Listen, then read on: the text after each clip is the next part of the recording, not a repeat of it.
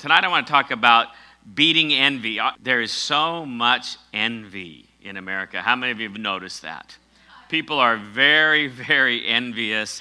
People are very concerned with other people. And it's really a sad thing because the kids are the ones that are really being hurt as a result of it. We are seeing an epidemic increase of young kids committing suicide as a result of deep depression.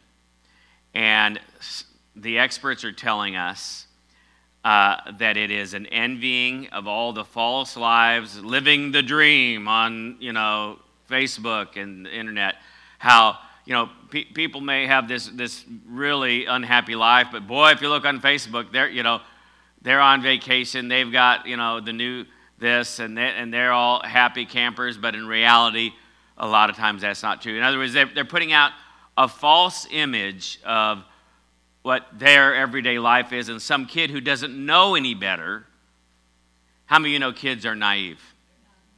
And it's like, and kids, they've lived for 14, 16, 18 years. And they've been, going through a hard time, and maybe they weren't popular at school. Maybe they don't get good grades. Maybe they're not athletic. Maybe they look on Facebook and all their friends get to do things, and they have a lot more money, and they have, this, and they have that. And so they've lived, their high school years, their junior high, 3 or 4 years have been pretty miserable. And that's just like their whole life, and they're just tired of it all. But see, they haven't lived 60 years or 50 years and been through ups and downs and bad times and good times, seasons where people like it, seasons people do, and good, finances, bad finances, and they don't have the big picture. In their little world, they've only lived a short time. And so if that short time has been bad, that's their whole life. And they get a warped sense. They don't have a sense. And it's kind of a depression that comes from, an unhealthy thing. And I call it social media voyeurism or groupieism, where they're always looking at everybody else's life and ignoring their own. And wondering why their own life isn't very good and everybody else's life seems to be so good. That could only bring you to misery. And it's called envy in the Bible. And it's an absolutely sinful, wicked lifestyle that the Bible commands you not to do. Period. End of conversation. God tells us not to envy, that it's a very wicked thing. And that you are not your own, you're bought with a price. Can I get an amen? So you don't have any business comparing your life with their life, because you're not the author of life. And if you think you should have had more or that, then you must think that God made a mistake, and you must be thinking that God's doing something wrong, instead of just paying attention to your own life and doing that. So kids really get messed up with this. And so what I want to talk today is, how do we beat this envy thing, if not for ourselves, keeping an eye on our kids that they don't get into that. Because that's really a wicked, that's really a toxic pit to go down into, is looking at other people and comparing yourself to others. So I believe this, that we need to understand that it's the call to know the hope of our calling. So the title of my message tonight is Beat Envy, Know the Hope of Your Calling. Turn to your neighbor and say, your calling. Because everybody's called to do something in life. Everybody's called to be somebody, to do certain things, and to have a thing that God will hold us accountable for at the end of our life. When we stand before Him on Judgment Day, He's not going to ask if you fulfilled, handsome Freddie's, call on his life, or beautiful Betty's call on her life, that you're trying to be them instead of yourself, and so you never did your call. You never found out what your gifting was. You never found out what God's plans for you were, because you were too busy trying to be like some knucklehead that probably even more unhappy than you that you saw on Facebook or some crazy thing like that, or your kids are doing that. But I'll tell you what, it's a wicked thing, and it's very important that we understand that our call, who we are, what God wants to make us. And how many of you know God likes to choose the weak things of the world, and He chooses the despised things of the world? And so our inability is God's showcase of ability. Our inability is God's showcase of His ability through us. And so we should say, what it says in Isaiah, it says in 3 different places that He's going to give me double for my trouble. if you have trouble, if you have difficulty, if you're not everything that you'd like yourself to be, if you're not, the person of your dreams, just know this, that God wants to exalt you. Turn to Psalms 113, 7 through 9. I love this scripture. It says, He raiseth up the poor out of the dust, and lifteth the needy out of the dunghill, that he may set him with princes, even the princes of his people. He maketh the barren woman to keep house, and that implies having children, and to be a joyful mother of children. Praise ye the Lord. And of course, a barren woman was a despised person in that ancient culture. They were considered like cursed, or something's really wrong with you. You can't have kids. You're of no value. And so you just got to remember that. It's very different than today. So God wants to take your inability and make it His showcased ability through you. And I believe this, that your calling reveals who you are, what you are called to do, your abilities, and even your motivation and the rewards that God has for you. All your days are written in a book, it says in the book of Psalms. And it says He calls and He gives us directions for our lives. Turn with me to Jeremiah, and we're going to look at, and we all know this scripture really well. It's about Jeremiah and the call that is on his life, how God knew him before he was in his mother's womb. But this applies to every person. It isn't like Jeremiah is unique to the human race and nobody else has this. Everyone has this type of thing. It may not be to ministry. It may be to medicine. It may be to be an engineer. It may be to be in sales and business. It may be to do some type of job. But God has a plan for us. And He wants us to understand that plan, that He has it for good and not evil. Look at what it says. Jeremiah chapter 1, verse 4. Then the word of the Lord came unto me, saying, Before I formed thee in the belly, I knew thee. That's an amazing thing. God can't have a new thought. Because that'd mean there's something He doesn't know, but He's all-knowing. God doesn't have a new thought. God knew everything about you in advance.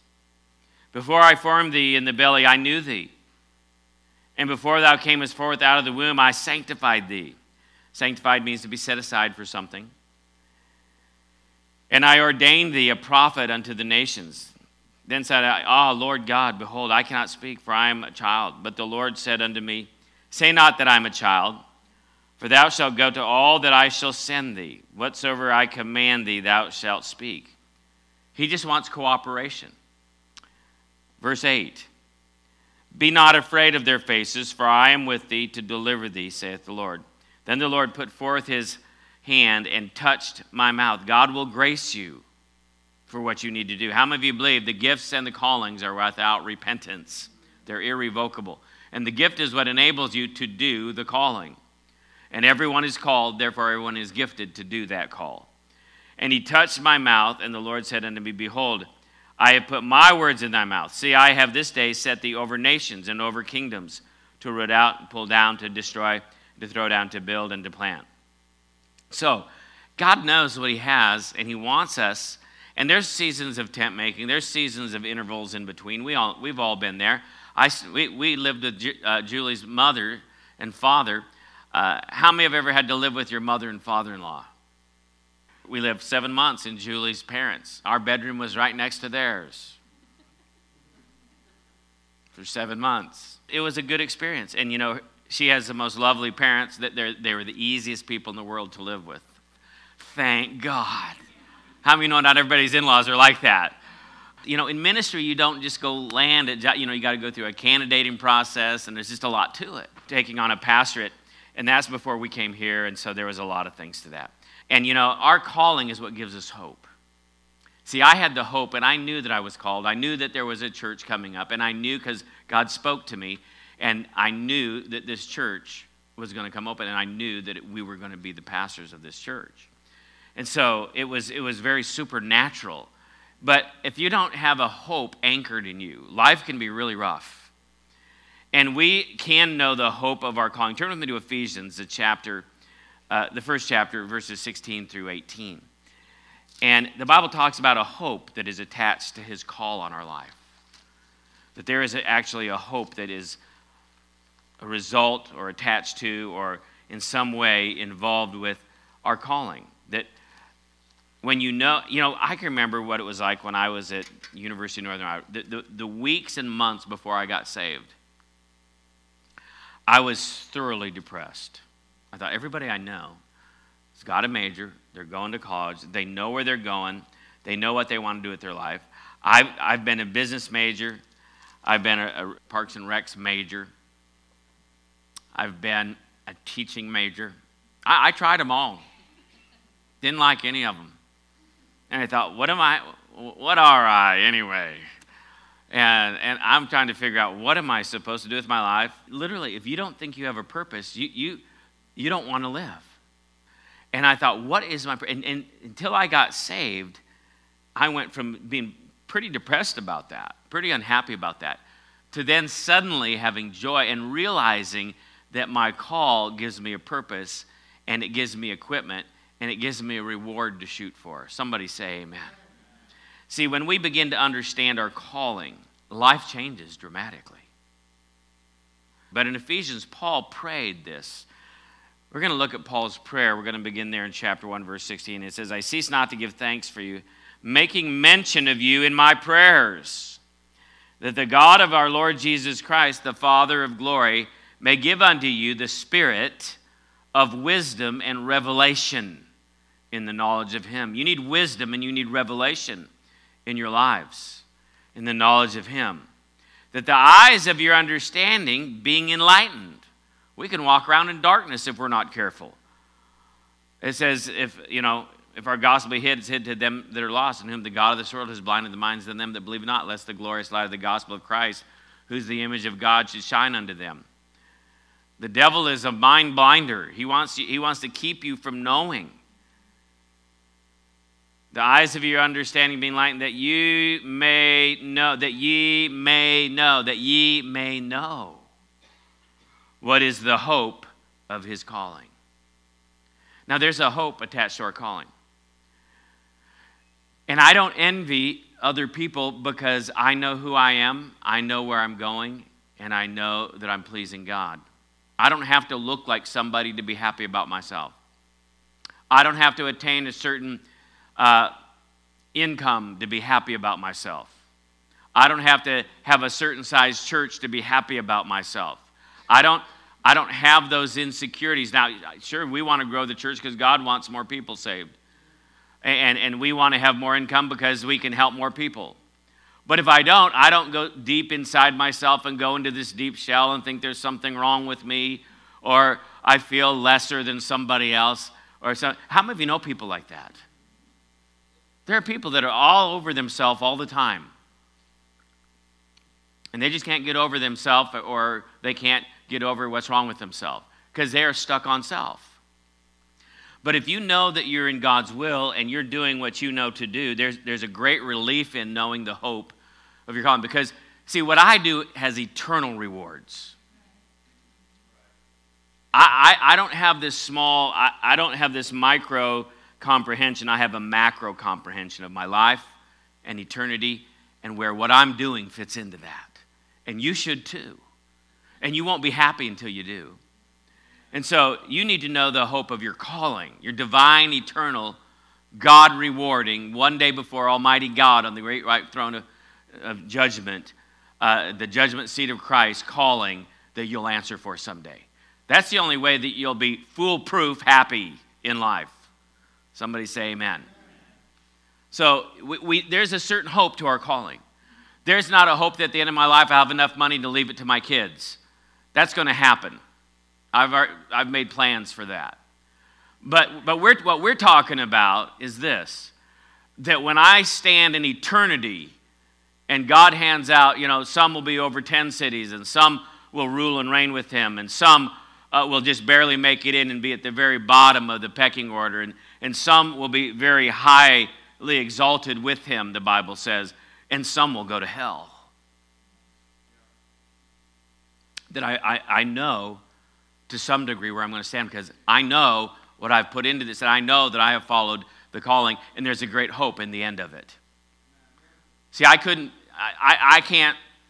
get by with just, 10 temporal, but we've got to be thinking, all of us, on eternal things. So we have a hope that is, it will turn away envy in your life. It'll make you more setting your eyes on the prize and forgetting those things. And it takes away all the comparison. 2 Corinthians 10, Paul tells us it's very unhealthy to compare ourselves with others. Turn with me to 2 Corinthians 10. Paul talks about those who compare themselves to themselves are not wise. And you know, almost everything in marketing does that today. How many of you notice marketing is a constant comparison of you against some, idolatrous measure that the marketing world has come up with?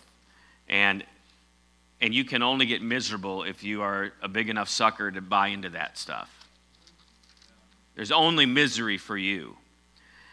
Too bad. That's why it stinks to be you if you live your life that way, because you've bought into a lie from the pit of hell. But look at 2 Corinthians 10:12. All right, it says, "For we dare not make ourselves of the number or compare ourselves with some that commend themselves, but they measuring themselves by themselves and comparing themselves among themselves are not wise." If you compare yourself to somebody that you think is inferior, then you're arrogant, and that's narcissistic.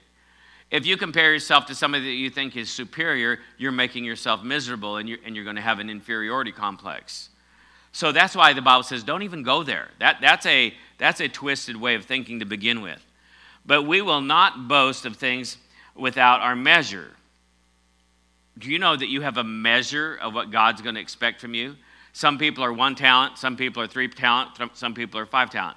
Then he talks about a measure, and he talks about a sphere. Some people were called to be prophets to cities. Some were called to be prophets to entire nations. How many of there's major and minor prophets in the Bible? How many know there's 1, 3, and 5 talent people? There's different callings on people's life, and one is not better than the other. They're just different. And so when you understand that, being a major prophet and minor doesn't mean minor in importance or significance. It just means that they were called to a different locale, a smaller locale. So let's keep on reading. "But we will not boast of things without our measure, but according to the measure of the rule which God hath distributed to us, a measure to reach even unto you." So Paul is talking about the measure here is the parameters of his ministry. "For we reach not ourselves beyond our measure, as though we reach not unto you. For we are come as far as to you also in preaching the gospel of Christ, not boasting of things without our measure, that is, or other men's labors, but having hope, when your faith is increased, that ye shall be enlarged by you according to our rule abundantly." So it says to preach the gospel in the regions beyond you, and not to boast in another man's line of things made ready to our hand. So Paul is talking about, I'm not going over here and trying to be this and that. Some people, I think, so compromise for numbers or for whatever that the people are really suffering, but the ego of the leader is really gloating. And so sometimes we shouldn't go beyond certain measures and do things because God really has not ordained that. And some people don't understand that when we compare, we will always be going with one upmanship. Turn with me to John 21:18. Peter had a little session with Jesus where him and John got into comparison. How many of the disciples weren't perfect? How many some of them wanted to know which were going to sit on his right hand in heaven? And there's a lot of folks like that, and they were immature. How many of you know the disciples are all about 18 years old? They show them looking like old men with beards. They might have been close to 30 at the oldest, but most of them were like 18, 20. They were like college-age students, which makes perfect sense that Jesus would choose that age group. But look what it says over here in John 21:18. You have this really strange conversation going on. Jesus is there, and John is there, and Peter's there. And we're going to pick it up there in verse 18, and it says this, "Verily, verily, I say unto thee, when thou wast young, thou girdest thyself, and walkest whither and thou wouldest. But then thou shalt be old, thou shalt stretch forth thy hands, and another shall gird thee, and carry thee whither thou wouldest not." Now that, you first read that, it's like, what on earth are you talking about? It's like, what's going to happen to Peter? How many of you know that Jesus had a word of wisdom concerning Peter's crucifixion. How many know Peter was crucified upside down? Jesus is telling him in advance how his end is going to be. He says, you'll stretch forth your hands. That is a euphemism for crucifixion, putting their hands out. Another shall gird thee. That means they'll dress him in a loincloth, just like they did Jesus, which they did. All this came to pass, if you know history and the church fathers and the historical records. And they'll take you where you don't want to go, which is the site of the cross. And then you'll be crucified. It doesn't say that, but he was crucified upside down. And it said it would be a death that would glorify God. Peter sees John there, and look at verse 20, and he says, then Peter, turning about, seeth the disciple whom Jesus loved. Now look at what book of the Bible are we in? Only the book of John. Only John calls himself the disciple that Jesus loved. Do you suppose there was a little competition going on there? A little comparison. He's the only one that calls himself that. Then Peter, turning about, seeth the disciple whom Jesus loved, following. And notice how he puts it in the third person. Interesting. John must have been an interesting guy. Whom Jesus loved, following, which also he leaned on his breast at supper and said, Lord, which is he that betrayeth thee? Wow. So John is leaning up against Jesus' chest when Jesus is telling Peter how he's going to die. He's going to be crucified. How many think, well, okay, here's the disciple that Jesus loves, leaning up on his chest, wondering who's going to betray him. And if you're Peter, you're thinking, I'm going to be crucified. They're going to take me where I don't want to go. They're going to put my hands where I don't want them to be, and they're going to do to me what I don't really want to have happen. And the disciple whom Jesus loved is over there leaning on his chest. What about him? What does he get? Peter, seeing him, saith to Jesus, Lord, and what shall this man do? And Jesus saith unto him, if I will that he tarry till I come, what is that to thee? Follow me. Now, let's just break that down into modern vernacular. Peter's saying, okay, so I'm going to get to be crucified for you. What's John going to get his end for you? And Jesus says, if I want to, I'll make him live till I come back. And so what is it to you anyway? What are you getting your nose out of joint worrying about this for? Just follow me, Peter. See, Jesus quickly rebuked Peter fiercely for comparison. Trying to see, well, this disciple that's leaning on your chest over here, and I get to be crucified. Well, what about him? What's going to happen with him? Jesus was pretty tough on Peter, and he kind of wasn't real nice about the way he said that. He says, what is that to you? See, today we'd say, what of it? So what? Is that any of your business? We'd probably say something like that. See, turn with me now to James. I'll tell you why, because Jesus knew how wicked comparison is. Comparison is a very, very wicked thing. James 3, verses 14 through 18. We'll begin there in 14. But if you have better envying and strife in your hearts, glory not and lie not against the truth. This wisdom descendeth, not from above, but is earthly, sensual, and devilish. For where envying, and where there's envy, there's always strife, whether it's outward or inward. Whether it's outward or inward, there will always be strife. Where there's envying and strife, there is confusion and every evil work. That's because envy is at the root of almost all sin. Almost every evil work. And we're going to prove that here in a minute. But look what that says. Envy and strife, every evil work. Proverbs 13:10 says, only by pride cometh contention. Only by pride. This wisdom is devilish. James goes on and says, and if you keep on just following that line, right after that, there's no chapter distinctions in the original Greek, but look what it says in James 4:1 and 2. And it says, from whence come wars and fightings among you? Come they not hence, even of your lusts that war in your members? Ye lust and have not, ye kill and desire to have, and you cannot obtain. You fight and you war, and ye have not because ye ask not. And it talks about how all these things start creating dissension and problems in their lives. James 4, it says you ask amiss,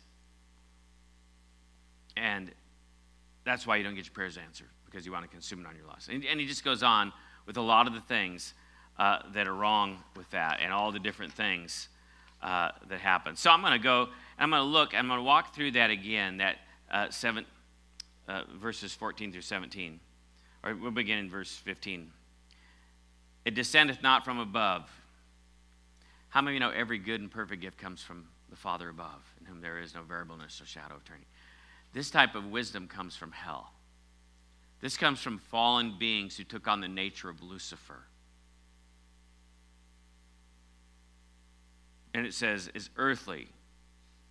It's of this world. In Colossians 2:8 it says, beware lest any man spoil you through philosophy and vain deceit, after the tradition of men, and after the rudiments of this world, and not after Christ. For in him dwelleth all the fullness of the Godhead bodily, and you are complete in him who is the head over all principality and power.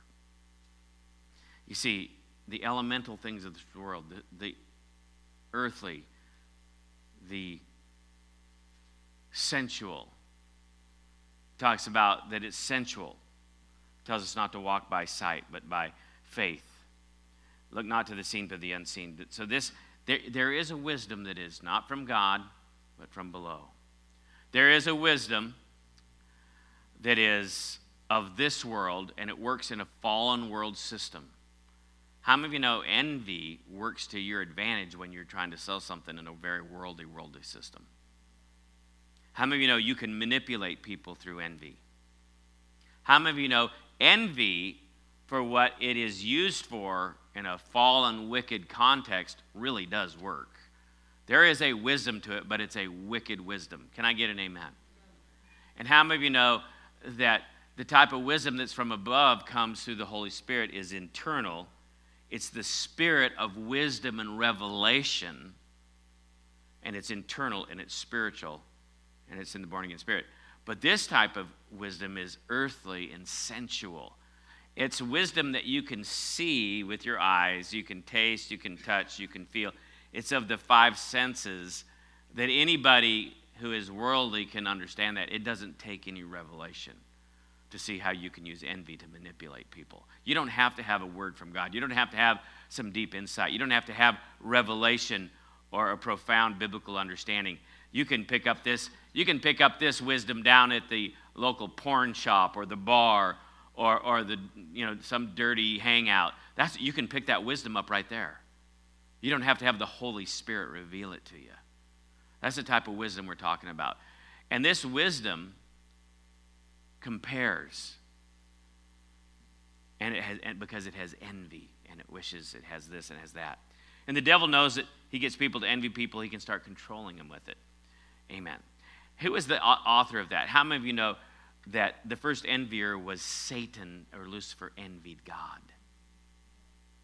See, it is at the core of every evil work. Let's go back to Isaiah, the 14th chapter, which we often look at this because it's so revealing and it's so telling of our culture when you look at this verse of Scripture. And we've read it a million times, but I'll read it again. Isaiah 14:12. How art thou fallen from heaven, O Lucifer, son of the morning? How art thou cut down to the ground, which did weaken the nations? Now, we're going to realize how wicked envy really is. We need to understand just how wicked it really is. For thou hast said in thy heart, I will ascend into heaven. I will exalt my throne above the stars of God. I will sit also upon the mount of the congregation in the sides of the north. I will ascend above the heights of the clouds. I'll be like the Most High. yet thou shalt be brought down to hell, to the sides of the pit, God says. See, he's envying God's position of creator of the universe, sitting on the mount of the congregation, sitting in his throne. That just reeks of envy and wanting to have God's place. Can I get an amen? I mean, that's pretty obvious. I mean, you don't have to be a deep thinker to understand that in his heart he wants to ascend. He wants the throne. He wants to be above. He wants to, but he'll be brought down, the Bible says. How many of you know the angels fell because of envy? But I'm going to take you a step further. How many of you know mankind fell because of envy? Let's go to Genesis, the 3rd chapter. We have that little conversation between Eve and the devil here, right? Right here in Genesis 3:1. Now the serpent was more subtle than any of the beasts of the field. Now remember, that serpent is Lucifer, the one who said he wanted to ascend above God, and how he knew it ruined his life. Now he's going to throw this on Adam and Eve. Was more subtle than any beast of the field, which the Lord God had made. And he said unto the woman, Yea, hath God said, Ye shall not eat of every tree of the garden. And the woman said unto the serpent, We may eat of the fruit of the trees of the garden, but of the fruit of the tree which is in the midst of the garden, God hath said, Ye shall not eat of it, neither shall you touch it, lest ye die. Now that's truth. Now here comes the lie, verse 4. And the serpent said unto the woman, You shall not surely die. For God doth know that in the day they eat thereof, then your eyes shall be opened, and ye shall be as gods, knowing good and evil. Now, do you think he would throw out a temptation that she wouldn't want? Or do you think she wants to be as God?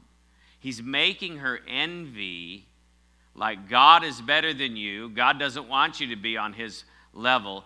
And God's lying to you and keeping you from being on his level. You're a subordinate. You're an inferior. You're below God. But if you'll do what I say, you can be just as big or maybe even better than God. Can you see envy all over that? He's using envy to manipulate. Envy is used to manipulate all the time in this world. And see, that serpent ruined Adam and Eve through envy. And you know what the sad thing was? They were already made in God's image. See, we think a lot of times, we're envying other people. We want to be this, we want to be that, so we can be accepted and we can be loved. But we're already loved. We're already his workmanship. We're already complete in him. We're already everything the Bible says that we are, regardless of whether we're trying to be like somebody else or not. Can I get an amen? We are the accepted into the beloved. We are his workmanship. We are everything that we need to be. But the devil will make you feel like you're really not, and you need to compromise to become. That you're really not the image of God. You need to do this. And how many of you know that Adam and Eve had a calling and envy ruined it? And their calling was to be the image of God. See, if they would have followed their calling, if they would have known the hope of their calling, that they are going to be the image of God, they're going to reproduce and procreate. God created something after his own image. When they have children, they're going to create something after their own image. They're going to reflect God in every way. And if they had the hope in their calling of who they were the image of God, then they wouldn't have been hoodwinked into thinking they're not the image of God. If they would have known their calling, the hope of their calling, and instead of thinking that they really don't have, they began to envy. So as you can see, when you don't know the hope of your calling, God's calling was for them to reflect himself. And they didn't understand that. And so they fell into envy. Okay, so the results of Lucifer, the devil falls, and a third of the angels fall. And these things happen in church splits. Some people get envious of the pastor. Some people get envious of someone who has some type of favor in the church, or some people get envious of somebody else who they think the pastor is showing more favor towards. And I know a guy who he really got to be a really close friend and close-knit group of about 20 people in his church. He had a church of about 200, and there's about 20, 30, maybe even closer to 40 core people. And he became very close with them. And they teach us in Bible school that remain the pastor, don't become the buddy. It ruins the relationship. How many of you know you need to stay your kids' parents and not be their friends? I mean, and you'll be their best friend when you parent them. I said, you'll be their best friend when you parent them. And so a pastor is their best friend when he pastors them, not buddies up with them. And what happened is he became very close with these people. Go out to eat with them all the time. Showed a lot of favor to them because they were the leaders in the church. Then a whole new group of younger people came in that he decided he was going to sow into them. He was going to pour himself into some of these younger people. And the older ones who had been there longer became very insanely jealous. And they rose up against this pastor. And they all left. And they've done everything they can since to try to ruin his ministry. And they almost have. See, because of envy. They envied these younger people because he wanted to sow some things into some other people's lives. And he realized he'd probably gotten too, I call it the spirit of familiarity. How many of you know what the spirit of familiarity is? You know, mom and dad, if mom and dad say, well, that's just stupid old mom and dad. It's mom and dad. But if the neighbor said it, then your kids look at it like, yeah, Mr. So-and-so says this. Yeah, I've been telling you that for 10 years. But see, what happens is familiarity sets in. Churches get ruined. People's lives get ruined. And that wisdom that is of the devil comes in, and it begins to create envy and strife, and every type of evil breaks out. Envy is bad because envy is the root sin for murder. You say, where is that, Pastor Bill? Well, it says in James that where there's envy and strife, there's every evil work. Turn with me to Romans 1:28 and 32 to 32. Envy is the root sin for murder. How many of you know not all murder is physical? Some of it's with the tongue. It says, he that hateth his brother is a murderer. How many of you know it says that in John 3? He that hateth his brother is a murderer. How many of you know that it's one thing, it says, in Proverbs, it says you can rob from your neighbor, but boy, if you get into adultery with his wife, it says, there's no hope for you. His wrath will not be able to be appeased. You get into jealousy and envy, those are two of the most wicked sins that destroys people's lives. That's how most murders happen, is as a result of those two sins. And why? And why do I know that? Because common sense, you can see it, but also the Bible teaches that. So Romans 1:28, we're going to find out how wicked envy really is. All right. Romans 1:28. It says, and even as they did not like to retain God in their knowledge, God gave them over to a reprobate mind. That's why I do not believe in total depravity, because the 5 places where reprobate is used in the New Testament, only one of them tells you how it happens, and it's when people don't want to retain God in their knowledge that God turns them over to a reprobate mind. Depravity is something that you move into because you have a sin nature. God gave them over to a reprobate mind to do those things which are not convenient, being filled with unrighteousness, fornication, wickedness, covetousness, maliciousness, full of envy and murder, debate, deceit, malignity, whisperers, backbiters, haters of God. So we can see there that those two things are together. Now, look at this. Galatians 5:19 through 21. Let's go over there quickly. Now the works of the flesh are manifest, which are these: adultery, fornication, uncleanness, lasciviousness, idolatry, witchcraft, hatred, variance, emulations, wrath, strife, seditions, heresies, envyings, and murders. Those two are always linked side by side. How many of you know when Cain killed Abel, he was jealous and he was envious because God accepted Abel's offering and rejected Cain? And because of that envy, the first murder committed in the human race was when Cain killed Abel. And why did he do it? Because of envy. You know the Bible tells us why they killed Jesus? Turn with me to Matthew 27:18. We're going to find out why really did they kill Jesus? What was the real reason why they killed Jesus? Matthew 27:18.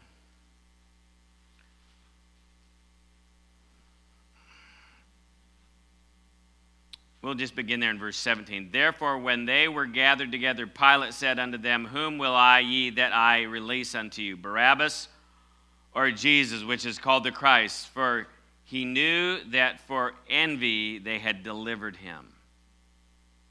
They delivered him up to be crucified. Well, let's go to another place, Mark 15:20.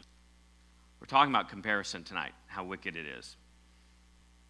And I mistranscribed. But in the book of Mark, it says that they killed him for envy. For he knew that the chief priests had delivered him for envy. But they all delivered him up to be put to death. Another place it says it even more clear, and I don't have that reference, I don't think. But envy, Lucifer envied God, split heaven. Eve envied God and split God and man. Cain envied Abel and split the family. Envy always divides and destroys. The Bible says there will even be ministers that they minister for the express purpose because they're full of envy. Turn with me to Philippians 1:15 and 16.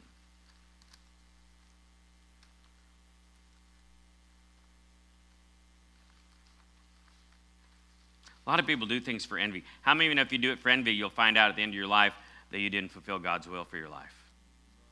If you're driven by envy.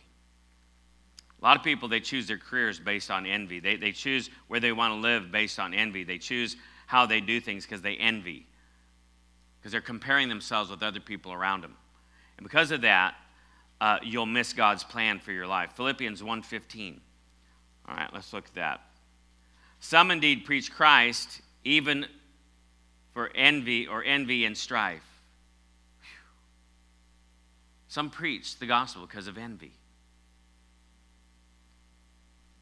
Now that's extreme. And some are doing it because they just simply, they want that position. They want some type of position of authority, and it's a very unhealthy thing. So what can I do? So how do we keep from falling into that? The hope of your calling changes everything. See, when you disconnect from God, your point of reference is, okay, how well am I doing among my peers? How well am I doing in comparison to so-and-so? How many of you know that it's easy to start making points of references to judge your success? And everybody tends to want to do that. But if you do that, you can fall into envying, because if you find somebody that's doing better, and then it starts bothering you, and then you start wishing that you had that, and you covet what they have, you envy who they are, you begin to fall into that, it can completely overtake you. So what can we do? We need to pray to know the hope of our callings. How many of you feel like you know the call on your life? Raise your hand quickly if you feel like you know the call on your lives. Okay. I believe this, that once you know the call on your life, it's going to be real hard for the devil to tempt you. Okay, I believe this. If you don't know the call on your life, you need to know that God loves you. 1 John 4:18, it says, perfect love casts out all fear. If you are doing something and you have a perfect knowledge of God, that God's love is perfect, that even if you aren't everything that you're supposed to be, even if you aren't measuring up in some way, God's love will cast out all fear. We don't have to measure up to be accepted or loved by God. We just have to be in faith that God loves us. Amen? So one of the things that we do to stay out of envy is we know the depths, the height, and the breadth of God's love. And that love that dwells in us, that strengthens us in our inward man. Paul talks about that when we know his love, we'll be strengthened in the inward man. We'll have a confidence about ourselves that we won't look at other people and we won't compare ourselves to other people. And when we look to Jesus as the one who's developing us. Now, number two, if we know his plans, that they're for good and not for evil, that God has plans for us in our calling. It's good. I heard one person said this, some people that I know and talked to me. They said, we never would have gone into ministry because we thought God was going to send us off to the mission field and make us do stuff that we hated the rest of our lives. How many have heard of people who think like that? They're afraid that God's going to make them do something that they don't want to do. Well, God will make you do hard things. But those hard things will make you feel better about yourself and will make you happier than you were if you didn't do the hard things. How many of you know the Bible says, he who lacks discipline despises himself? Let me say it again. He who lacks discipline despises himself. Discipline is where we get the word disciple. Disciples start having very high self-esteem. A disciplined one will have great satisfaction. How many of you know this life isn't about fun, it's about satisfaction? Satisfaction of being in God's will, doing God's plan, and knowing his calling and being sure that you're doing it. Amen. So his plan for us is good and not for evil. God isn't going to have you do something that you're not designed for or that you'll hate the rest of your life. God will have you do something that may be hard, but in the end analysis, you'll have done great things and you'll have blessed a lot of people. Number 3, know that you are his workmanship created for good works.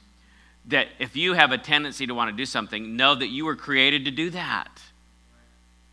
You're his workmanship, and your good works is your calling. Somebody say amen.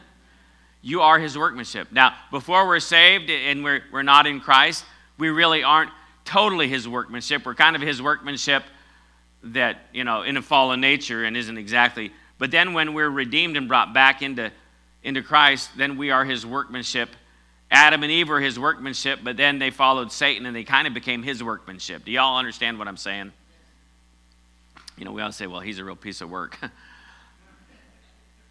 Satan made some people a real piece of work. But how many of you know that can be redeemed and we can be God's workmanship again? Amen. You're his workmanship and you're created for good work. There's something, the desires of your heart, what you like doing, what you want to do, is going to bring you ultimate satisfaction if you follow after your calling. And your calling, you're going to want to do it. I find my calling to be really hard at times. Sometimes it's really hard to get sermons ready. Sometimes it's really hard to do things and have to tell people certain things and counsel people in certain ways. Sometimes it's really hard to be the leader when you just want to relax and say, it'd be nice just to kick up your feet and not have to be the leader. I couldn't get satisfaction any other way. Just because your life may be hard doesn't mean that you hate it. It just means that you're having to deal with yourself and your flesh. Somebody say amen. You should have to do things that are hard, and you should have to discipline yourself because God is growing all of us up. God is developing all of us in our calling. If you're in your calling, if you're in the hope of your calling, you will become very confident in who you are. Because it's not what you do, it's how well you do it and who you're doing it for and why you're doing it. It's not what you do that gives you self-esteem. It's who you're doing it for, how well you're doing it, and why you're doing it gives you self-esteem. Somebody say amen. So, and poor self-esteem comes from a lack of discipline. Lack of discipline will destroy your self-esteem. So, when you have good self-esteem, you don't compare yourself to other people. You just want to be like Jesus and you want to become more like Jesus all the time.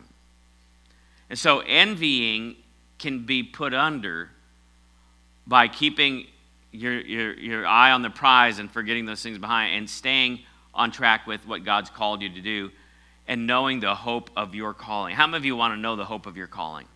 Or have maybe a better understanding? I pray for God. I pray that prayer all the time. God, give me a better understanding of my calling. Give me a better understanding of my calling. I want to know because sometimes callings aren't just real simple. Some callings are a little bit more, there's a little bit more to them than just something real simple. You may be called to a job for 40 years, and then in your retirement, God may call you to something completely different. How many of you believe that tonight? I believe God calls people to different things. I believe that God calls us, and there's glory to glory, faith to faith. I believe there's stages and there's levels. You can see where some people, they were in the pastorate for years, and then they went on later, and they kind of were in a Bible school, or they kind of were in a prophetic ministry, like Brother Hagin. He pastored for a lot of years, but then God called him, and it was all part of his calling. He couldn't have gone around the country and preached and taught to thousands of pastors if he hadn't pastored for 20 years or whatever. See, that was all part of his calling. Your calling may be you're working this job and maybe you don't particularly like this job right now, but this job is getting you ready for the next stage of your calling. Somebody say amen. So be open to it. Don't think you've missed it just because it's hard or you don't like it every day. But if it's basically the types of thing that you want to do, then God puts that in you, but that doesn't mean it's not going to be hard from time to time.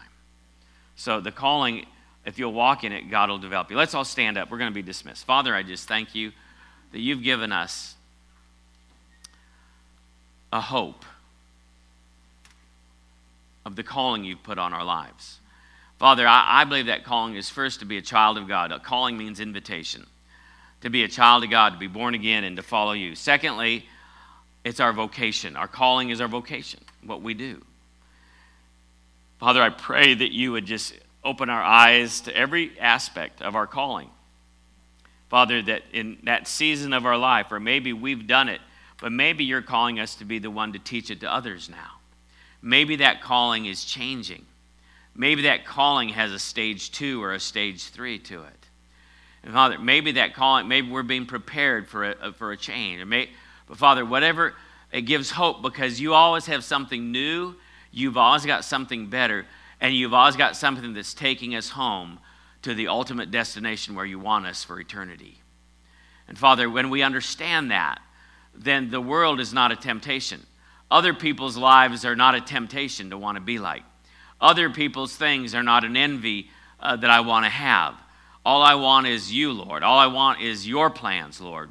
All I want is to fulfill the call that you've designed for me, Lord.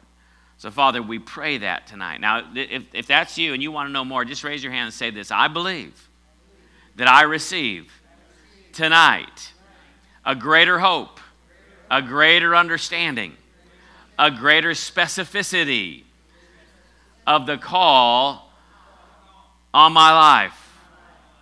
And Father, I thank you that it gives me hope. It gives me a knowing inside that you have plans for me. And I receive them now in Jesus' mighty name. And everybody said, amen. Amen. Praise God.